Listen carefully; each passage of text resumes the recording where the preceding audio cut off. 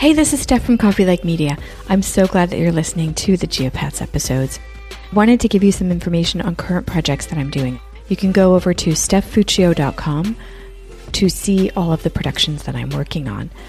There's two specifically I'd like to tell you about real quick that I think you might like. If you're curious about ChatGPT and other AI use for content creation, it's coffeelike.substack.com. In that newsletter, you will find the audio, video, and written form of all the episodes that I'm creating there, where I'm experimenting with using ChatGPT for content creation purposes. Also, I'm venturing into sound design, doing my own meditation podcast. It's called Solo Work-Life Meditations. And if you work from home alone, or you're a solopreneur or freelancer, I think you'll find the topics and the vibe of the podcast episodes to be really soothing. And of course, if you need help with any of your podcasting needs or know anybody that does, please send them over to me at stephfuccio.com. That's STEPHFUCCIO. I do momentum calls where I help people get unstuck from their podcasting struggles and podcast audits and things like that. After 7 years of content creation, I am very much so here for you to help you get your voice, your stories, and your messages out into the world in whatever way I can do that. Thank you so much for listening to Geopats, and I look forward to hearing from you. Bye.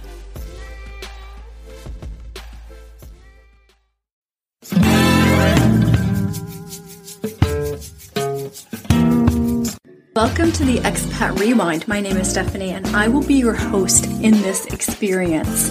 What we're doing in this podcast is reaching back into the first year of an expat or geopat's existence into something online, whether it was via a blog, Facebook, Instagram, any sort of social media feed, or even an email that they sent to a group of people that they knew. And we're going to reach back into that post where they told the world about their experience as an expated geopat.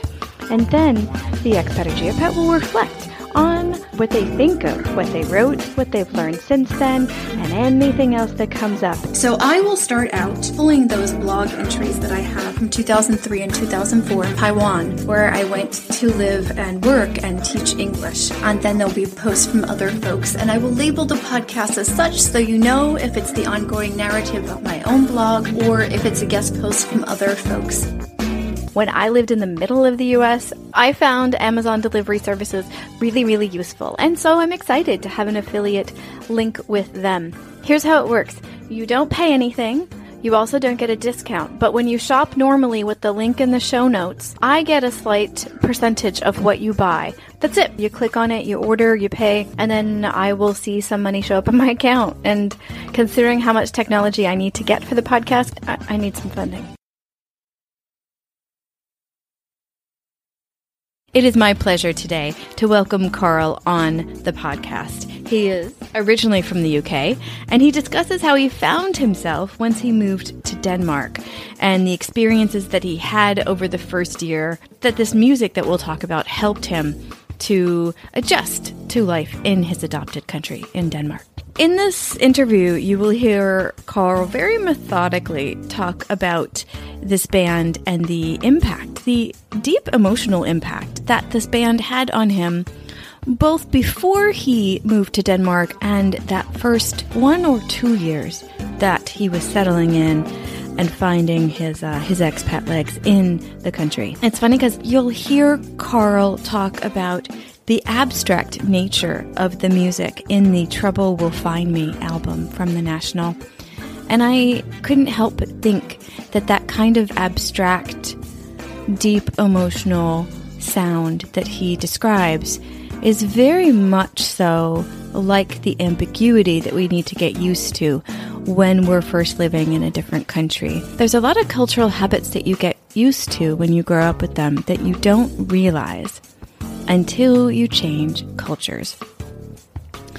And that kind of abstraction, it sounds like, helped Karl grow into the culture that he was adjusting to in Denmark. And that kind of abstract sound gave him the ability to grow into whatever he needed to do what he wanted to do in Denmark, to become the person he wanted to be in Denmark.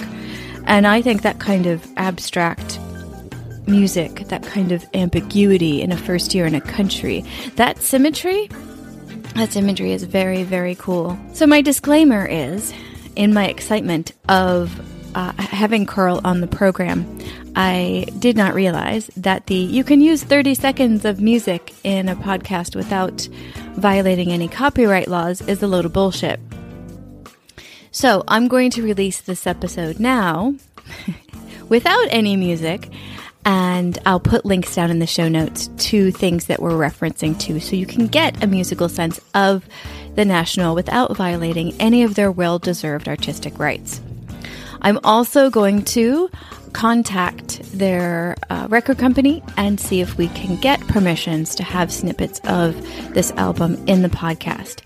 Should they agree, I'm going to re-release this with some edited tracks in there to do justice to the sounds that Karl is referring to in a rebroadcast later on, most likely next season or the season after that.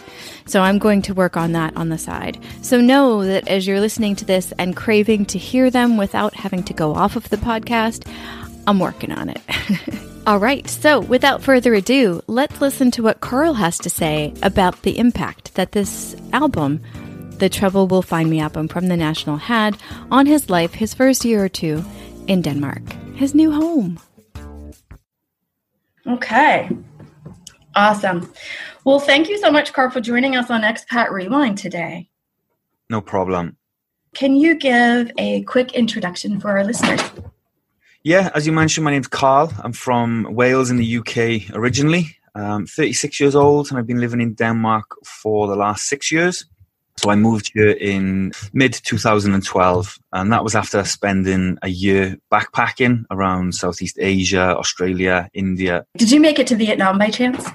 I did make it to Vietnam, yeah. Fantastic, amazing country. Oh my God, seriously. I lived in Hanoi for about 3 years. It's a fantastic country. I bought a motorbike when I was down the south and rode from the south to the north. Yay. I think a lot of people do that these days, but it was a fantastic experience, amazing country. It is the place to ride a motorbike, I think. It's really, really awesome. Yeah, they're a little bit unsafe, but... Oh, incredibly. Yeah. But the fun and kind of weird thing for me to say that it's fun about Vietnam is that traffic in general is so dangerous that even just crossing the street, it's equally as dangerous as riding a motorbike. Yeah. So. It always amazed me that to cross the road in Vietnam, you have to almost put your life in other people's hands and step out into oncoming traffic. Yeah. But it works. The system works somehow. Yeah. I don't know how. It's true. Well, I'm in Shanghai, China right now, and there are times of the day where it's almost the same here. There'll be a crosswalk, but you literally have to go before anybody will stop for you. So it's just kind of hoping that they're decent. And they generally are. But it is putting yourself out there first. We're going to do our first music episode. Yay! Let's do a little bit of the geographical context, and then we'll go into the musical context. So where were you? How far into the first year were you? That kind of thing. Yeah, so as I mentioned, I moved here mid-2012, and it was towards the end of that year that I first started listening to this particular album, which is Trouble Will Find Me by The National. I don't know if you're a fan yourself. They're an American band from New York.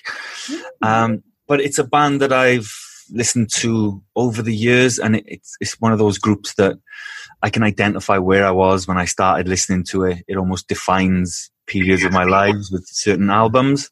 Yeah. How did you find out about them? So a friend of mine's a big music fan, and we're into similar kind of music, Neil Young, some indie music, particularly from the UK. And he recommended The National, and immediately sold on them.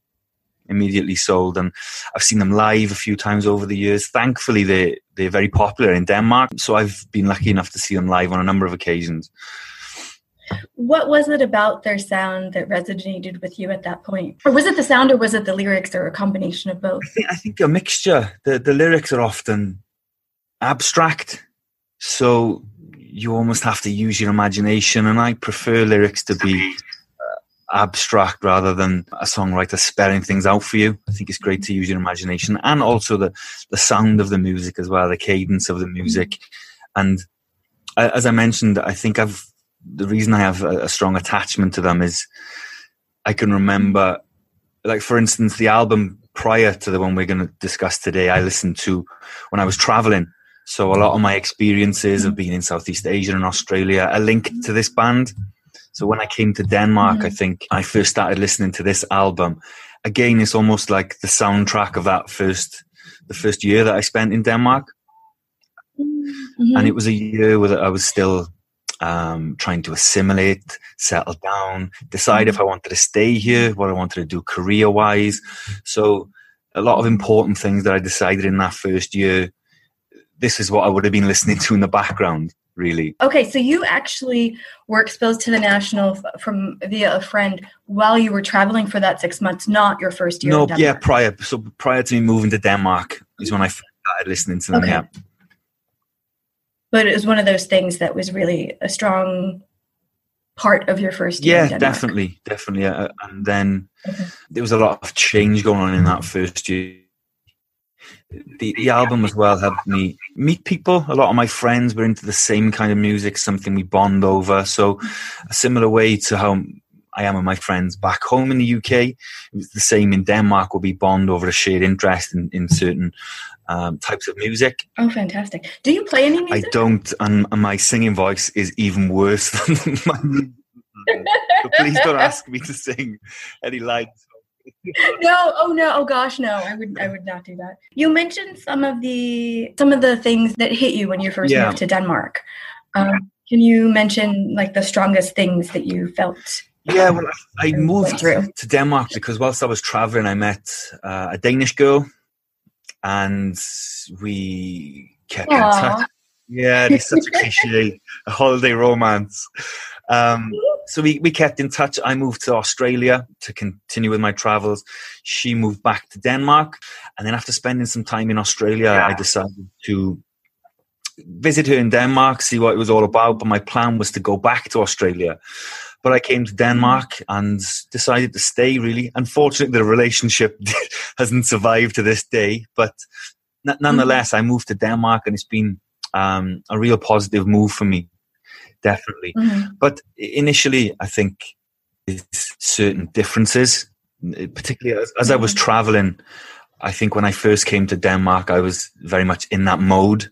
I saw Denmark almost as another country to visit. I never really thought I would stay here this long necessarily. But over the course of that first year, I settled in. I came to appreciate what the country had to offer and decided to stay. And it's been very rewarding 6 years in Denmark. What was the hardest part of the first year? Finding employment. I think good point. Yeah, a challenge, not speaking the language, and not at that point, not necessarily having a career. So when I came to Denmark, I did the thing that all British and Irish people do. I went to find a job in an Irish pub. So nothing wrong with that. No, that helped me gain a social network. Right. Allowed me to meet people. It was really, really important. I think without finding that job, I don't think I would necessarily be in Denmark now. Sure. So that was one of the major challenges, is finding work, supporting yourself, and then making some decisions. Okay, what do I want to do in this country? What do I want to get out of it? What do I want to contribute? Those kind of questions. Those big questions. Yeah, for sure. Yeah. For sure. Now, you said the album was Trouble Will Find Me. Is that right? Yeah. Okay, we have to talk about that name. What did that mean to you? Because it sounded like lyrics were important, so I'm guessing album titles and song titles might have been important too. What does that title mean to you? I've never given it much thought, actually, but now you mention it, it's kind of ironic. Trouble Will Find Me. Quite ominous song title.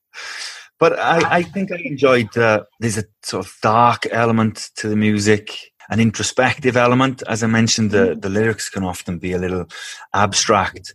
So it's up to the listener or the reader to interpret from that, really. And as I mentioned, it wasn't so much individual songs. It was more that the album was the soundtrack to my first year in Denmark. Where did you listen to it? Well, I have it on vinyl, actually. My Yeah, sweet. my ex-girlfriend bought it for me on vinyl, and the album itself, it's a work of art. So some of the pictures in there, so I have it framed on my wall at home. Some of the inserts from the album, so it's constantly there. So not just listening to the music. I think the visual aspect of the album as well. It's quite a stark piece when you look at it. So I've got it at home at the moment. Yeah, on the wall, pride of place. So are you saying you only listened to it when you were at home? When I was working at the pub as well, I used to play it, and I'm not sure all the patrons appreciated my musical choices. But it was very self-indulgent of me to put this music on and force everyone else to listen to it. But I don't think they minded too much, thankfully. Was it too serene for them? Did they want something more upbeat or something? Yeah, I think so. Yeah. When you play music in a pub, you can't please all the people all the time. So some of them liked it. Some of them prefer the traditional fiddle and the flute of Irish music. But I was able to get away with it. You can play quite an eclectic mix of music these days in pubs. So I was lucky enough that I could stick this on, and people enjoyed it. Okay, so I'm trying to look up the album art right now, and so far I'm getting the somewhat creepy album cover of the woman's head, kind of mirrored on itself. That reminds me of Dexter, the TV show, for some reason. That's an odd analogy. Sorry. No, it sticks with you. It's quite a stark thing. It's not something you forget in a hurry. And black and white as well. Not. Sure. Okay, and that's them. So was that, when you say the album art, was that the main feature, or was there other stuff inside, like on the sleeves and stuff? Yeah, on the inserts, there's also other pictures as well. So they're obviously designed to be displayed around the home or put in frames. So the artwork, when it comes to vinyl, is very important, I think, for some bands anyway, at least. Oh, yeah, for sure. No, I remember having vinyl in the 70s and 80s and whatnot. I miss vinyl, actually. I loved getting like a new 45. I don't know if you ever had the smaller, because I'm guessing that was a 33, right? It's the big album. Yeah, I'm too young to remember vinyl back in the day. Yeah. I remember my mother and my father playing vinyl, but I'm a CD kind of guy. That's my era, the CD. I hear you. Well, vinyl, it's really nice to listen to when you're in one stationary place, but it wasn't mobile. No. So I've definitely switched over to digital pretty early, because I do listen to a lot of music as I'm just doing a million different things. But there's a certain sound to it that you can't. Definitely, and it's made a huge comeback from what it's like over in China, but certainly in Europe, there's lots of album and record shops, and I think people want something tangible. Since music has become digital, you don't own anything. You might listen to a song, but that's as deep as the connection goes. If you own something physical, you can read the lyrics, you can look at the artwork. I think you have a stronger connection to the music. Maybe that's the reason I think so much of this album is because I've got it on vinyl as well. You still have the album? Yeah, I've still got it on vinyl at home amongst my other albums. I don't listen to vinyl as much as I should. But it's nice just to have a physical record collection. Same as a book collection. I think it's always nice to walk into someone's home and see what kind of music they're into, or see what kind of books they read. You can tell a lot from them. That's very true. Where do you listen to most of your music now? Is it on a portable device, your phone, computer? Yeah, on my phone, really. But I don't necessarily listen to as much music as I used to. I think podcasts have replaced what I used to do with music. Yeah, I put a podcast on in the background, or I listen to it if I'm commuting to work instead of music. But there's still moments where I'll put music on and listen to music. But podcast is my usual medium these days. Yeah.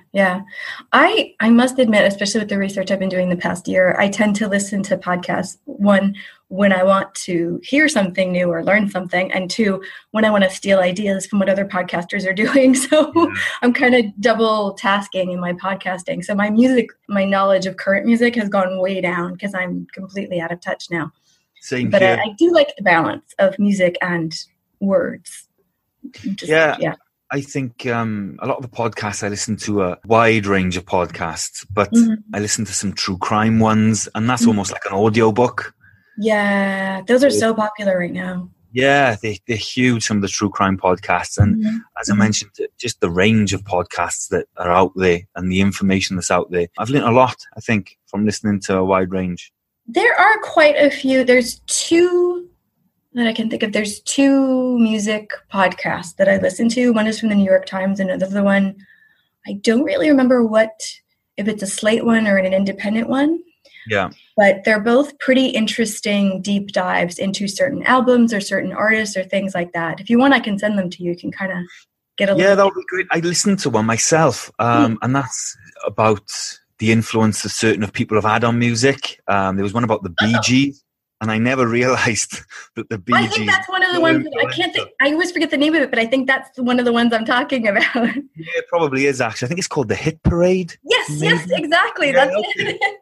Yeah, we both listened to the same one. It's funny. My data phone's in the other room. I don't like keeping it near me because I will get distracted when I'm recording. But yeah, that's definitely one of them.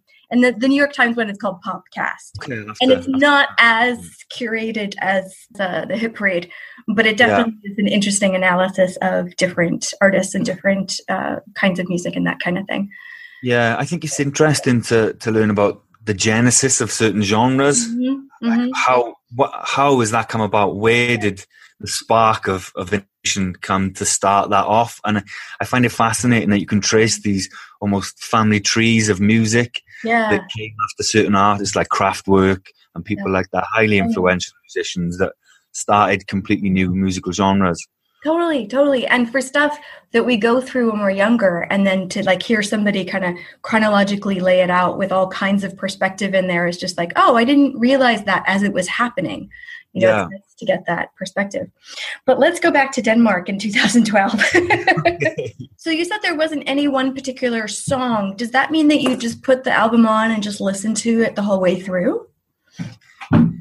Yeah, often. I can say that I don't think there's a bad song on the album, which is, I think the album as a format is not as important as it used to be. I hate to sound like one of these old people, music isn't what it used to be, but I think the album as a format, as a piece of art, is not as important nowadays.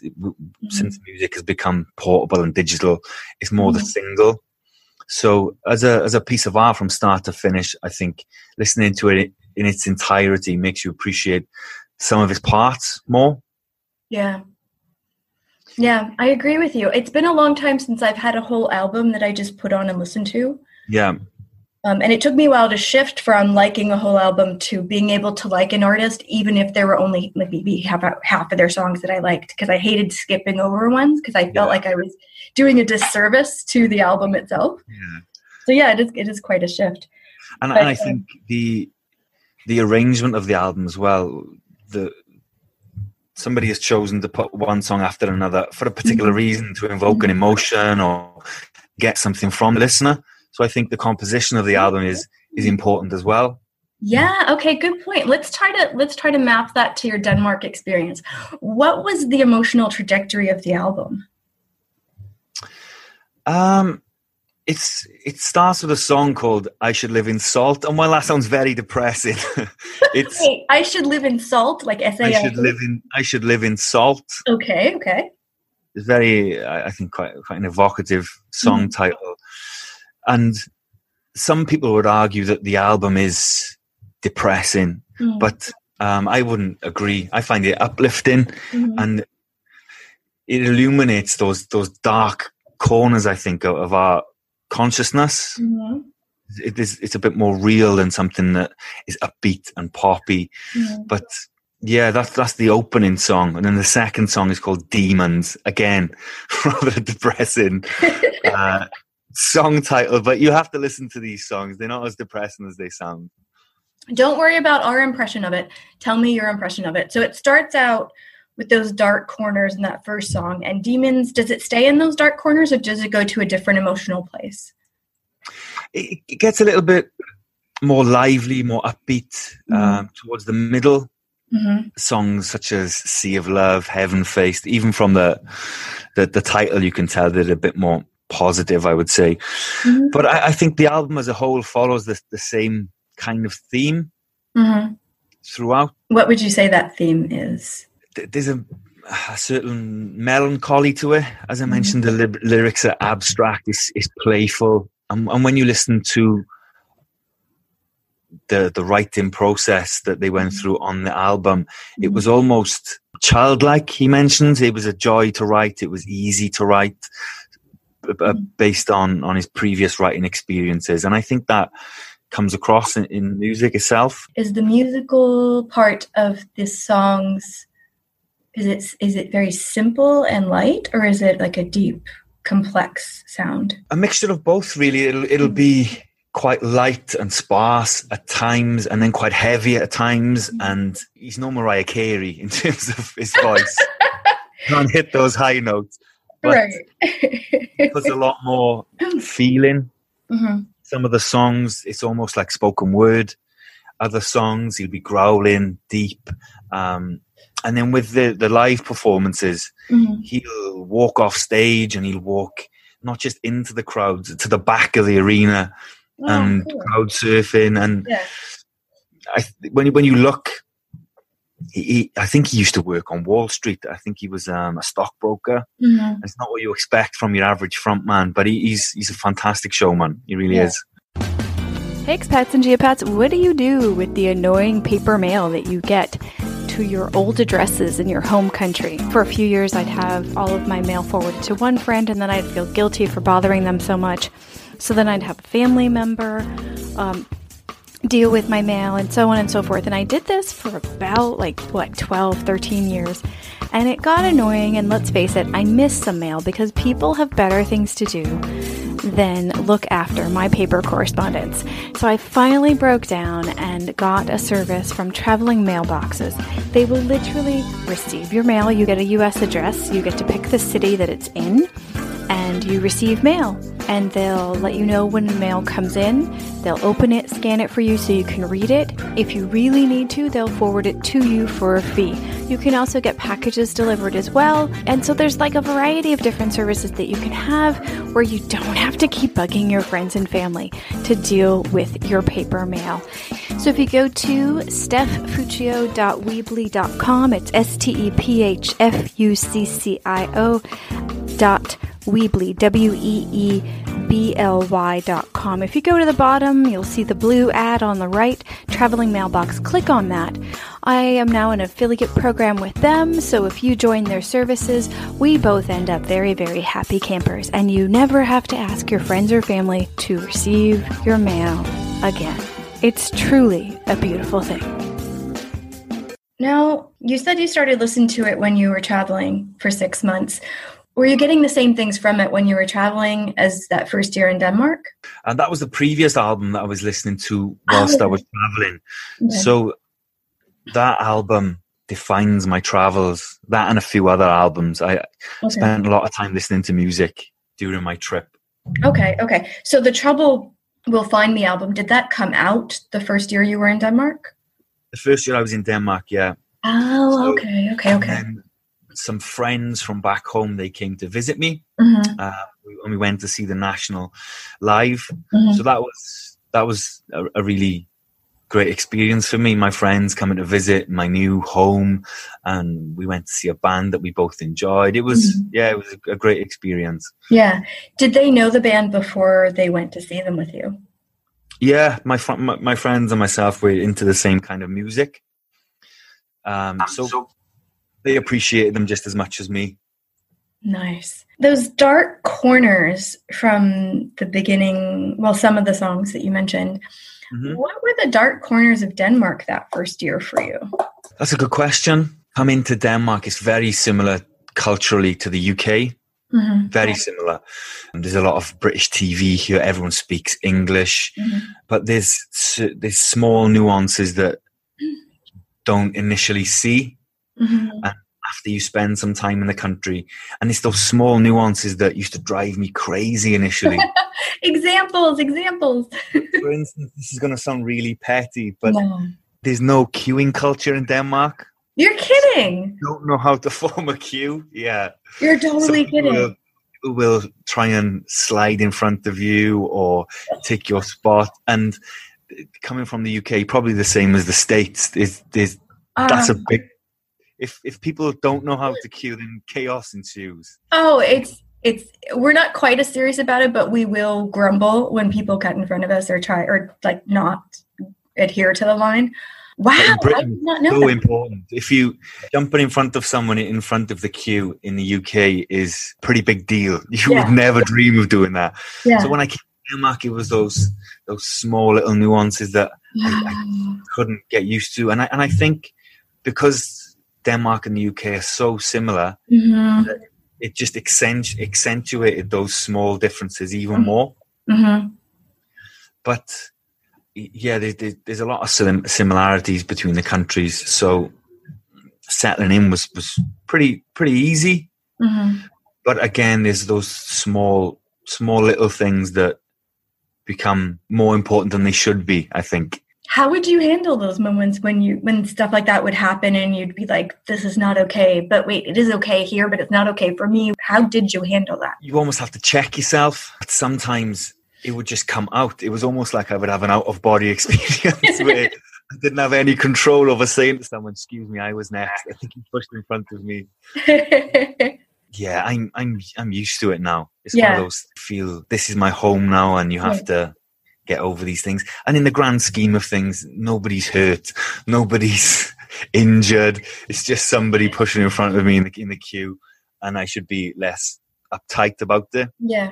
It does take a while to get used to. I've lived a lot of my adult life, a lot of my working life over in Asia, and a lot of the countries here, Japan, the definite exception. A line is a new thing when you're trying to do something. And when I traveled a lot for work last year, I was going into a lot of train stations and a lot of airports, and everybody and their brother, and especially the older grandmas, would just go straight in front of you, no apologies. And I learned to make kind of a game out of it. And I took my little carry-on and I would kind of use it to get in front so there was no space for people to cut in front of me. And then I'd kind of use my elbows to lean over. And I started to kind of do different things so that I wouldn't get frustrated, but that they also wouldn't get in front of me. Because I'm like, really? I also need to get on this train. That's a good tactic. So, well, I had to. I mean, I don't know if you've ever seen pictures of how crazy. Well, were you in China? Because you said Southeast Asia. No, I didn't go to China, actually. No. But some of the crowded spaces in Southeast Asia are probably similar to the train stations that I'm talking to. And so if you don't push, you will never get there. So, yeah. I spent in India when I was traveling, and I imagine, the size of the population there is kind of similar to China. Urban areas, so just the sheer amount of people, you have to elbow someone, you have to push in front of somebody. Exactly. Family day. Not only will you not get to where you need to go, but you'll get pushed backwards so that you'll end up further away. Yeah.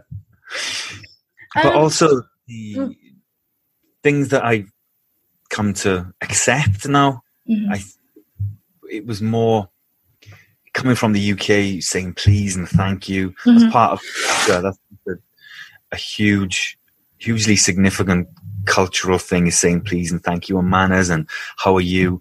And what I struggled to deal with when I first moved to Denmark is that I prefer it now, actually. They're very straight with people.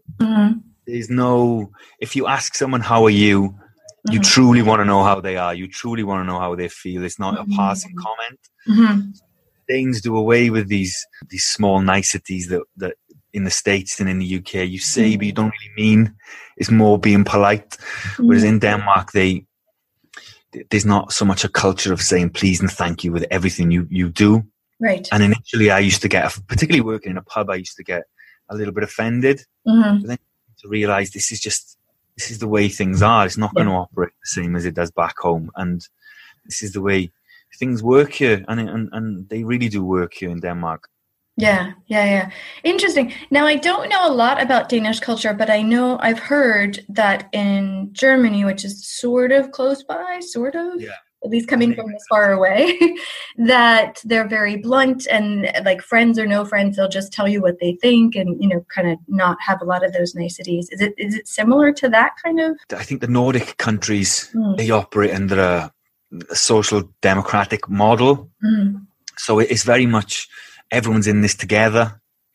There's something called jantelong, which Denmark has adopted. It's similar throughout the Nordic countries, where you don't think you're better than anyone else. I think it's the almost the opposite to the States, where you need to fight to succeed and these things. Whereas in Denmark, everyone's opinion seems to matter. Everyone's welfare matters, and that translates into the workplace as well. It's very democratic. Yeah. People care about you. People care what you've got to say, and it's been a real eye opener. As I mentioned, culturally very similar to the UK, but in certain aspects a world apart and streets ahead of the way things operate in the UK. I think. Was it hard to get work there? Not necessarily. I think when most people when they go traveling, the first job they look for is in a bar or a restaurant, in the service industry. So being from the UK, it wasn't that difficult. There's a lot of Irish bars here. So I was lucky to find that job. And then throughout my first year in Denmark, I was meeting people, working at the pub, settling in, starting to learn Danish. And then I was thinking to myself, okay, what do I want to do with my life here? And I decided to go back into education. It would have been open to me in the UK, but it would have cost me an awful lot of money to go back to school as a mature student. And in Denmark, I was offered that opportunity and I took it. So I'm currently still studying, finishing my studies soon. Nice. But I've been doing that for the last 5 years in Denmark. Yeah. So what are you studying? I'm studying marketing. Wow. So I'm on my internship at the moment. Yeah. At a company called Sleek now. And as I said, the company culture is completely different to the UK. But being able to study for free with support from the government in my adopted country has been amazing. Something I never thought would happen, really. That's fantastic. Let's take a moment to compare your career trajectory with the lead singer, because you mentioned something earlier about the lead singer being like a stockbroker or something, and then him switching over, and now he's obviously lead singer of this group and a really good showman. Was some of your attraction to the group a connection to his story or his experiences or anything like that? Subconsciously, you might have hit on something there. I could be making stuff up. I do that. No, I think subconsciously, music seems to be disposable. X Factor, pop stars, these kind of things, they have one hit and they're gone. And maybe I was attracted to the fact that this band, they're real people. They've had lives. This is something they've decided to pursue outside of their careers. They haven't been born pop stars, They've lived normal lives and then changed careers and been very successful. So subconsciously, possibly. What were you doing before you went traveling? I lived in the UK for 5 years because when I was 17, I joined the British Army. I was there for 5 years and then left when I was 22, moved to Spain for 1 year. I moved back to the UK. I spent 5 years there. Then I went traveling. So I've been a bit of a nomad over the years, really. I hear you on that one. Some time bouncing around the world before settling here. And I think my experiences of traveling and seeing different countries enables me to appreciate what I have here in Denmark, which is my home now and a country that I'll stay. This is my home now. Yeah. Have you learned Danish? Well, I started learning Danish when I first came here, but I had to finish in order to pursue my other studies. Sure. But I'm learning Danish more by osmosis than anything else. Right, it just pass into me. So I'm not, I can't speak as well as a native Dane, but I can understand a fair amount. But Denmark often ranks the highest for non-native speakers speaking English. So everybody, even old people, young people, they all speak English very well. So it's almost a vicious circle or a double-edged sword that the onus isn't necessarily there to learn the language fluently. Are your marketing studies in Danish or in English? No, they're in English. Yeah. Yeah, so there's courses you can study here as well. Yeah. But I watch Danish TV, things like this. So I can get by. Well, that's pretty impressive because TV can have a lot of slang and a lot of more casual language, which may be sometimes harder to pick up. If I watch TV that's in English, I'll have Danish subtitles on as well. Oh, that's good. So it helps me. So I'm able to read Danish very well, but the pronunciation, I don't know about yourself, but being from the UK, speaking other languages there's no importance attached to it really. When you're growing up, it's only when you get a bit older you think, I wish that I'd had the building blocks of learning another language from a young age. Fair enough. Yeah. And the teaching of languages is not very good in the US. We give some lip service to it, but we don't actually put the practice into it or necessarily value it. And I think the earlier that you start to learn the mechanics of learning other new languages, it becomes almost imprinted. So later in life, you're able to break down how to learn a language. Yeah. In China and in other places that I've lived overseas, I know folks are raising kids and they're growing up bilingually in another culture, and then they'll go, to their home country culture during the summers and whatnot. And I'm so jealous that they have that fluency in both language growing up, because if you started early, like you said, it's just so much easier later in life to pick up new ones. Definitely. I see the same with a lot of my friends' children, how my friends will speak English to them and they'll answer in Danish. So there's not only are they speaking one language, but they're mixing the languages. It's fascinating how kids so cool. pick these things up so quickly. So cool. Do you listen to any Danish music? I do, but that seems to be just overhearing songs here and there. There's some really iconic Danish songs from really iconic Danish artists over the years that are played at every party. You overhear it on the radio. But there's some Danish artists that passed away recently. Kim Larsen. So the country was in mourning for a few days. It was a big parade on the streets of Copenhagen for him. Wow. Yeah. But a lot of Danish music as well is, as I mentioned, they speak excellent English, the Danes. So a lot of music is written in English now, particularly young musicians. You mentioned the career trajectory of the lead singer beforehand, the writing process. It sounds like you read quite a bit about the band also. What are some other things that you know about them? Oh, that's a big question. They've got an excellent tour DVD that I would highly recommend watching. You don't need to be a fan of a band to watch it, because it's not your standard tour guide. They don't just show them playing in Barcelona one night, Milan the next night. The brother of the lead singer, he's almost the black sheep of the family. He lives at home in his parents' basement. He's never had a job. And his brother is the lead singer of one of the biggest bands in America. So the lead singer allowed his brother to make the documentary. Oh, wow. And it is a fascinating examination of brotherhood and dysfunctional families. Really, really interesting. And it's really heartwarming that he's allowed his brother, who's the one who always gets things wrong, he's given him the responsibility of recording, producing this document. Yeah. And it's really heartwarming. You can see there's real brotherly love between them. Yeah.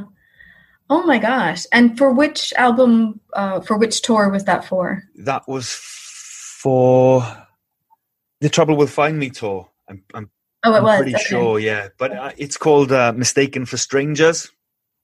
Okay. And it's a fantastic documentary. It's not so much a recap of the tour. It's really, really interesting. I would highly recommend it. That was really cool. Now, I just met you like 43 minutes ago, so feel free not to answer. I can edit anything out later. Do you have any siblings? I do, yes. I've got an older sister and a younger brother and sister, or half brother and sister. Okay. And is there any connection to the lead singer and his brother, like that kind of relationship within your family? Not necessarily. Maybe my sister has been very successful in her life, so maybe I'm the the brother recording the documentary in my relationship with my sister. I'm not too sure. No, you're not living at home with your parents. So I don't think that counts. Okay, so fair enough. There isn't that.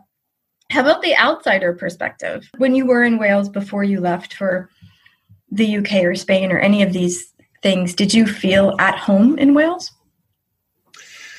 That's a really good question. I think I joined the army when I was 17. Mm-hmm. So then part of my development was whilst I was in the military, so I had to leave home at 17 and I was gone then until I was 22. Mm-hmm.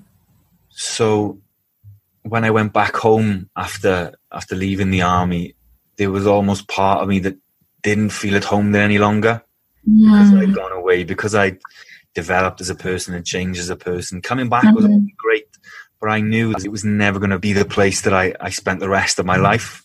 Mm-hmm. And there was part of me that thought, I see my friends settling down, see my friends really happy, and I thought to myself, why can't I just be happy here? Why can't I just settle here and have the same kind of life as my friends? But there was something that it was never going to be for me. And I was always looking to go away traveling. Yeah. But unfortunately, at that time, my father was sick, and then he was sick for a number of years with leukemia, and then he passed away in 2010. Mm. So after he passed away, then that was the catalyst for me to say, okay, I need to do something with myself here. I need to put myself out there and see what happens. And I went traveling, and it's opened up a lot of doors for me. Mm-hmm. Coming to Denmark, meeting my ex-girlfriend I don't know what I would have been doing if I hadn't have gone traveling. Mm-hmm. Before you left for the army, do you have any memories of feeling like an outsider, or you just felt like this is my home, no thoughts about it kind of thing? Joining the military was also something that interested me from a young age, but moving away was part of the reason as well. The adventure that's attached to it, and trying new things. And I look back now and I try and think of myself as a 17-year-old, and I can't believe that I made that decision. I look back now and it shocks me. I think I was a child and I made that decision on my own. Yeah. 17 is very early to do something like that. Yeah. It's crazy. My mother had to give her authorization to send me off. Wow. Because I was under 18. Wow. So, okay, let's do a comparison here. From when you left home at 17 to go into the army versus your first travel to a very different foreign country, what would you say was the stronger culture shock? Or the stronger adjustment period? I think going into the military, you almost swap your real family for almost a military surrogate family. Mm-hmm. You know, you've gone from one institution, which is school and your home life and your family structure, into the military, which has its own structure, which has its own support network. Mm-hmm. So it's not too much of a shock. You've still got support there. It's a shock in terms of, you know, I don't want to get up at 5 o'clock in the morning and go for a run. But I think leaving the military, that was more of a shock. Coming out of that and having that, okay, what do I do with myself now? I've got nobody telling me what to do, what direction I need to go with my life. Mm-hmm. So that was it's something I had to deal with, the adjustment there. Mm-hmm. Mm-hmm. But when I went traveling, the places I went were choices of my own, so I knew what I was in for. Right. But moving to Denmark was not so much a culture shock, but when you visit a place, it's very different to when you go somewhere and you think, this is where I'm going to stay now. This I need to deal with on a daily basis. This is what I need to learn to function in this system, and how do I get the most? How do I contribute? So probably the same yourself in China. Visiting is one thing, but when you live there, it's almost a completely different proposition. We have a few different ways that you can feedback. So if you go to stephfuccio.weebly.com/contact, let me do that a little slower. STEPHFUCCIO.WEEBLY.com/contact. contact.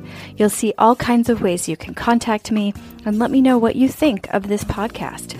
I have email, WeChat if you're in China or have used WeChat before and are still signed up, Twitter, LinkedIn, and my new favorite thing is SpeakPipe. Over on the right-hand side of that page, you'll be able to leave a sound recording, basically a voice message.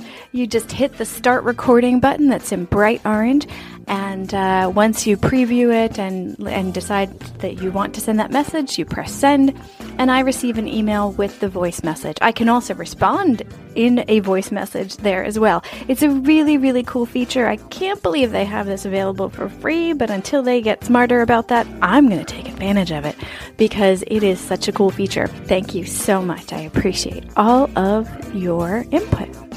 My husband and I started traveling and living overseas well before we met. And then we met and we started to move to different countries together. And there were a few times, not many, but a few times when we traveled to a country for vacation and then go, oh, I think this should be our next country. Yeah. And then we move there and try to make it work and realize financially and culturally, that was not a good move. Yeah. So we've kind of switched to looking for places where we can be financially okay and then travel where we want to for fun, as opposed to trying to live in a place that we think we want to, that we don't know very well, and then trying to scramble to get the finances up to speed. So we've done a complete 360, 180, whatever the thing is. Yeah. I think that's the sensible thing to do. You can always visit these places. Mm-hmm. Especially if you have work where you can have vacation time and extra funds and stuff. And that was the thing. It'd be fine if we were making ends meet. We were in the TEFL field, the teaching English overseas field. And in a lot of those situations, it was very hand to mouth. And so it wasn't like we had all this extra leeway for other stuff. So we're like, okay, we have to change how we're doing this. So it took a few countries, but we're like, okay, this is a bit old now. Yeah. Interesting is a little worn out. We did shift. But man, when I first left to go live overseas, I was like, I'm picking every country. I'm going to learn so much about it. And, just so culturally stubborn. Yeah.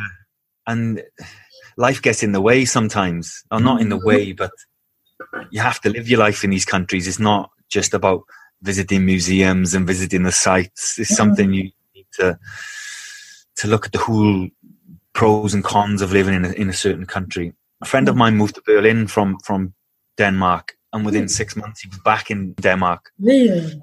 Yeah. Berlin's kind of on our radar. I'm curious why they moved back. It's a great place. I love Berlin. It's a fantastic city. But working there, I think it can be quite difficult. Yeah. Depending on what kind of career you're looking for. But came back to Denmark. I've heard that. I actually listened to a podcast recently, the Expat cast. Nicole does a bunch of things about being an expat in Germany, and she did an entire episode on finding a job and the paperwork involved. And after that, I was like, maybe I'll wait till I have remote work and then just go live there and work remotely, because it just sounded like a nightmare. I mean, if I move there and think this is it, this is my last country, okay, fine, I'll invest the time. But for 3, 4, 5 years to do all of that just sounded just pretty intense. Yeah, sometimes the bureaucracy can put you off living somewhere, I think. Yeah, for sure. Like in China and a lot of places in Northeast Asia, the language barrier is so big that the companies will come in and do a lot of this stuff for you because they assume that you can't function. And a lot of us can't, especially to that degree with that kind of vocabulary. And so you kind of forget that when you go back to countries that are closer, where they figure you can function. And it's like, oh no, where's the HR person that helps me go to the post office or helps me set up my bank account or helps me do my visa? And they're like, what? Yeah. Maybe not. The girlfriend, did she listen to them? Did she listen to the National? She bought me the album, actually. Strangely. Okay. Yeah.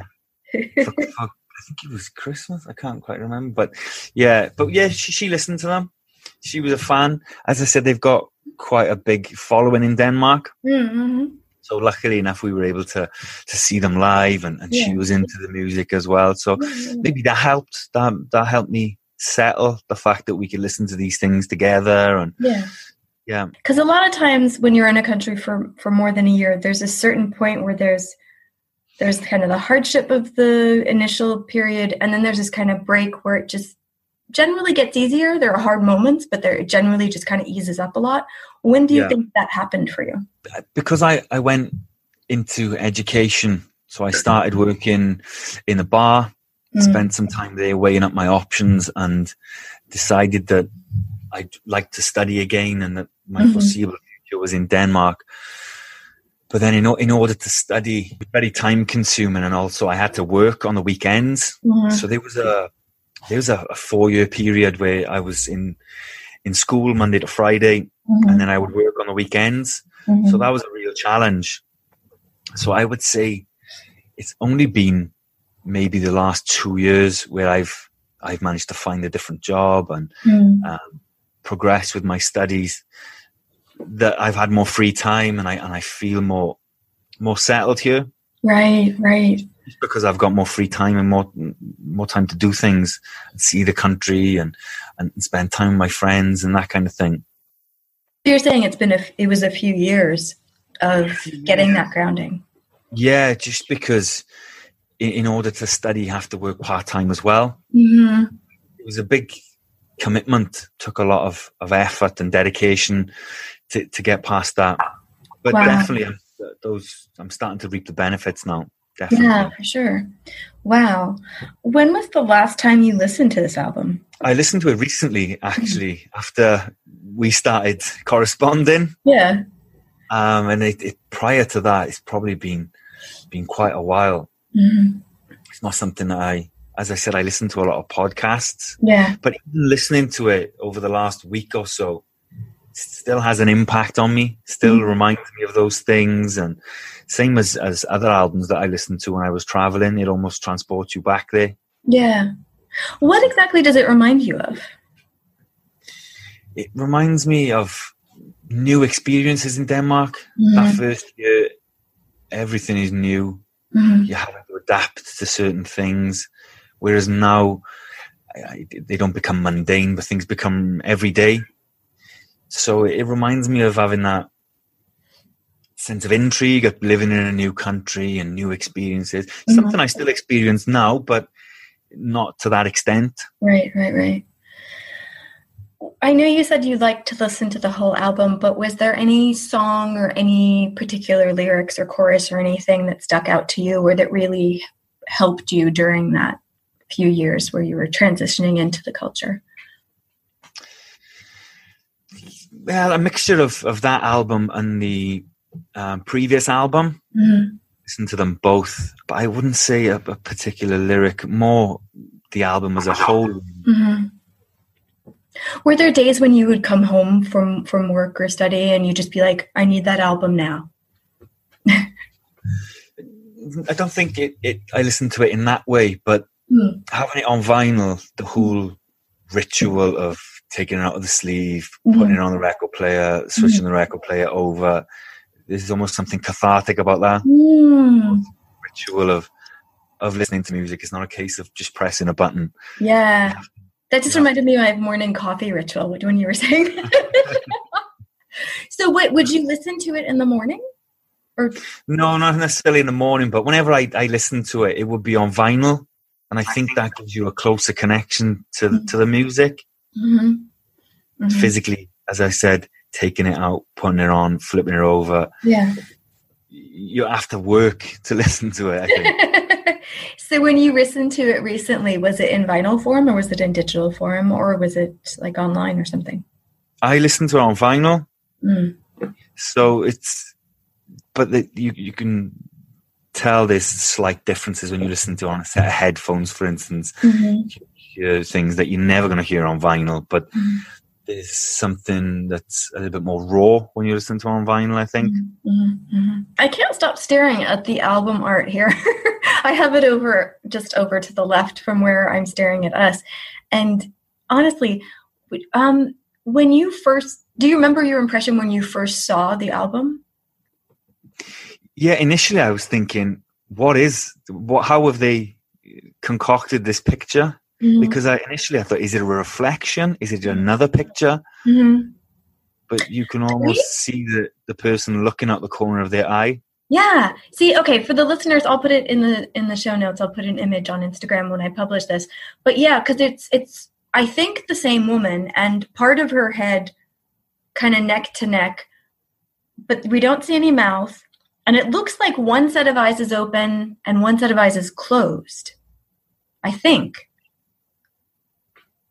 Yeah, from the angle that she's looking, it looks like her eyes are closed, but in the reflection you can see that her eyes are slightly... Oh, that there's just a mirror between the two. Yeah, that totally could be. That's just the angle of how we're looking at it that could... Yeah, but I like the fact that you have to look at it more than once to figure out what's going on. Oh, for sure.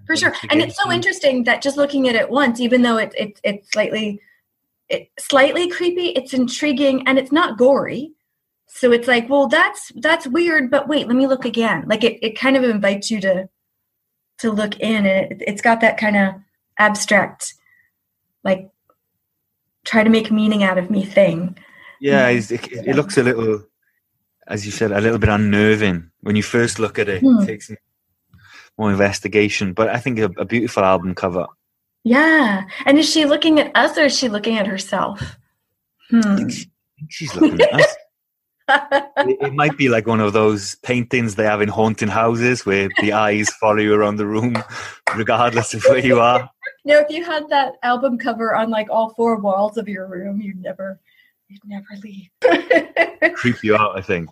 I think maybe, but it is a very interesting album cover. And is it a drawing or is it a photo? It looks like a photo, right?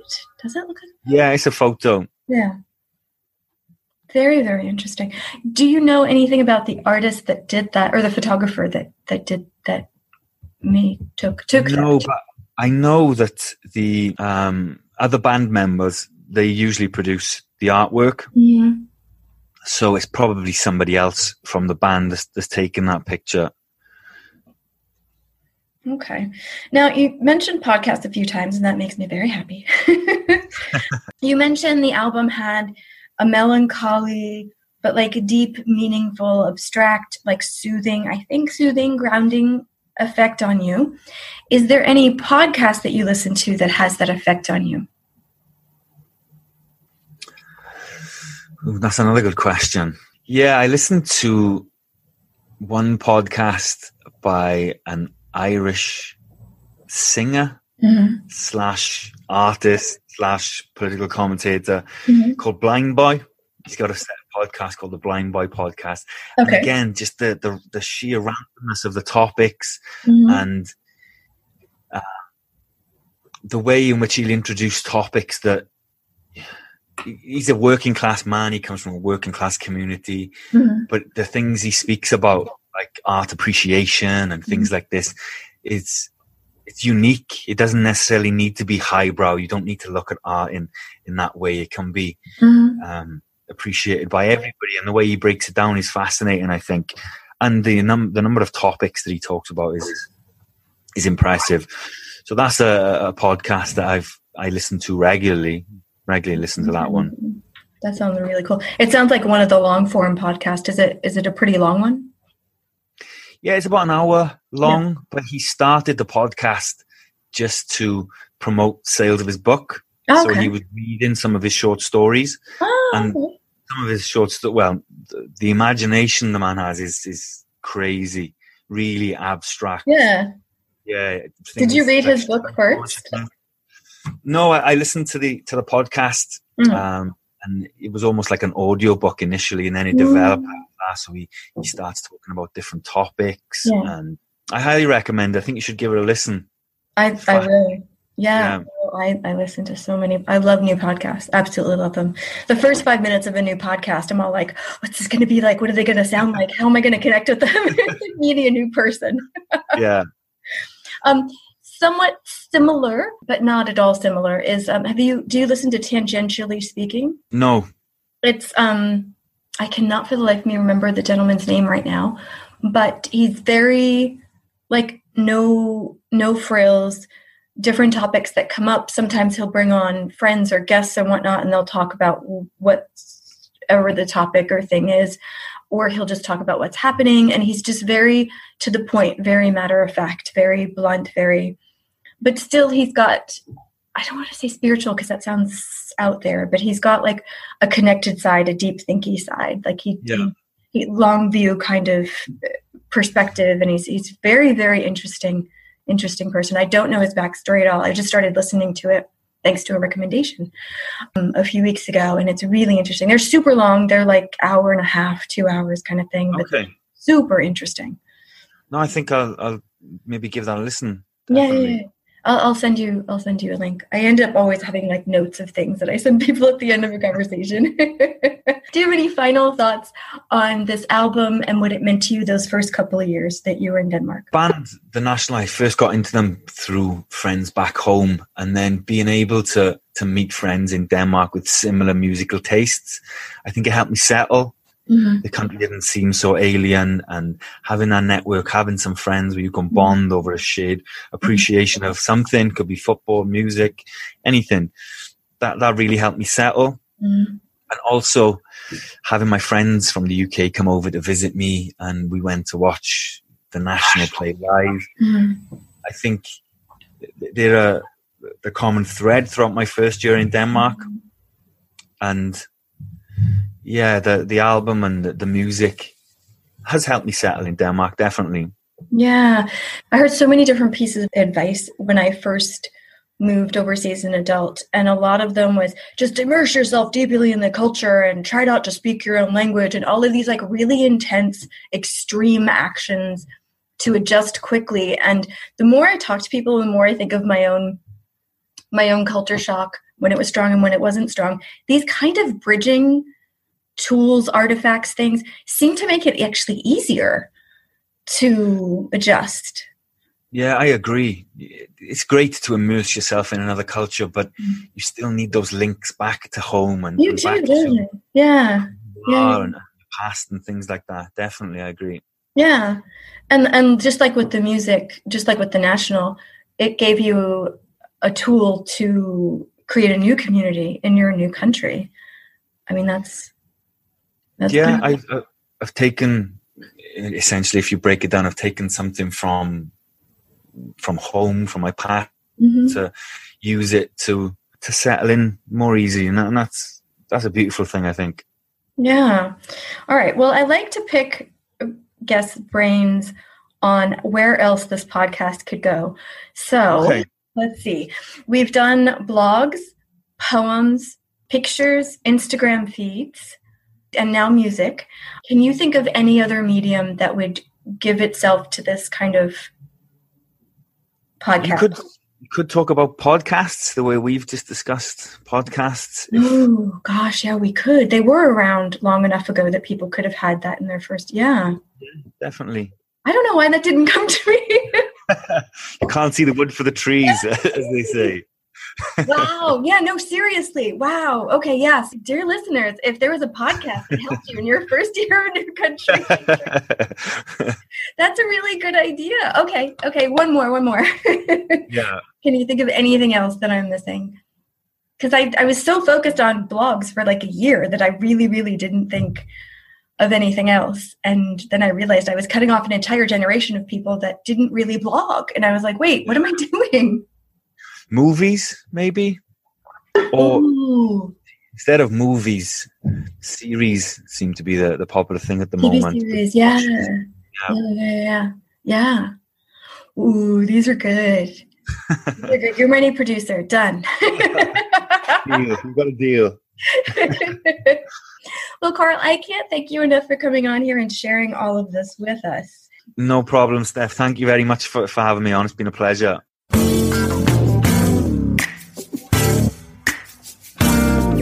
Again, I welcome and encourage guests on this podcast. So please do contact me if you have a first-year experience that you'd like to reflect on in your current day state. You don't have to currently still be living in the same place. There does need to be some time distance between when you experienced that country and that first-year experience and where you are now. It doesn't need to be as long as my 13 or 14 years is from this experience, but there does need to be some time after the first year ended. Contact me for more details. I would love to hash that out with you and have you be a guest on this podcast. Thank you so much for listening to this episode of Expat Rewind. More coming your way soon.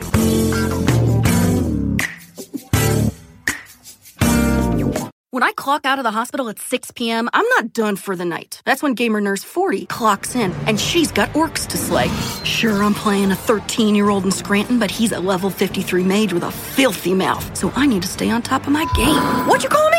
That's when I crack open a Heineken 0.0. Zero alcohol, but just as refreshing. So I can focus on stealing his gold before his mom tells him it's bedtime. Take that, kids. Heineken 0.0. 0.0% alcohol. Now you can. Must be 21 plus to purchase. Enjoy responsibly. Membership fees apply after free trial. Cancel anytime. You know what's wrong with health and fitness? You weaponize it against yourself. Why didn't you go to the gym today? You're so lazy. Why did you eat that? You have no self-control. Stop it. At Beachbody, we think training and caring for your body in a way that works best for you should be about loving yourself. Let us help you without all the judgment. Here's how. Go to beachbody.com to claim your free membership and start feeling great.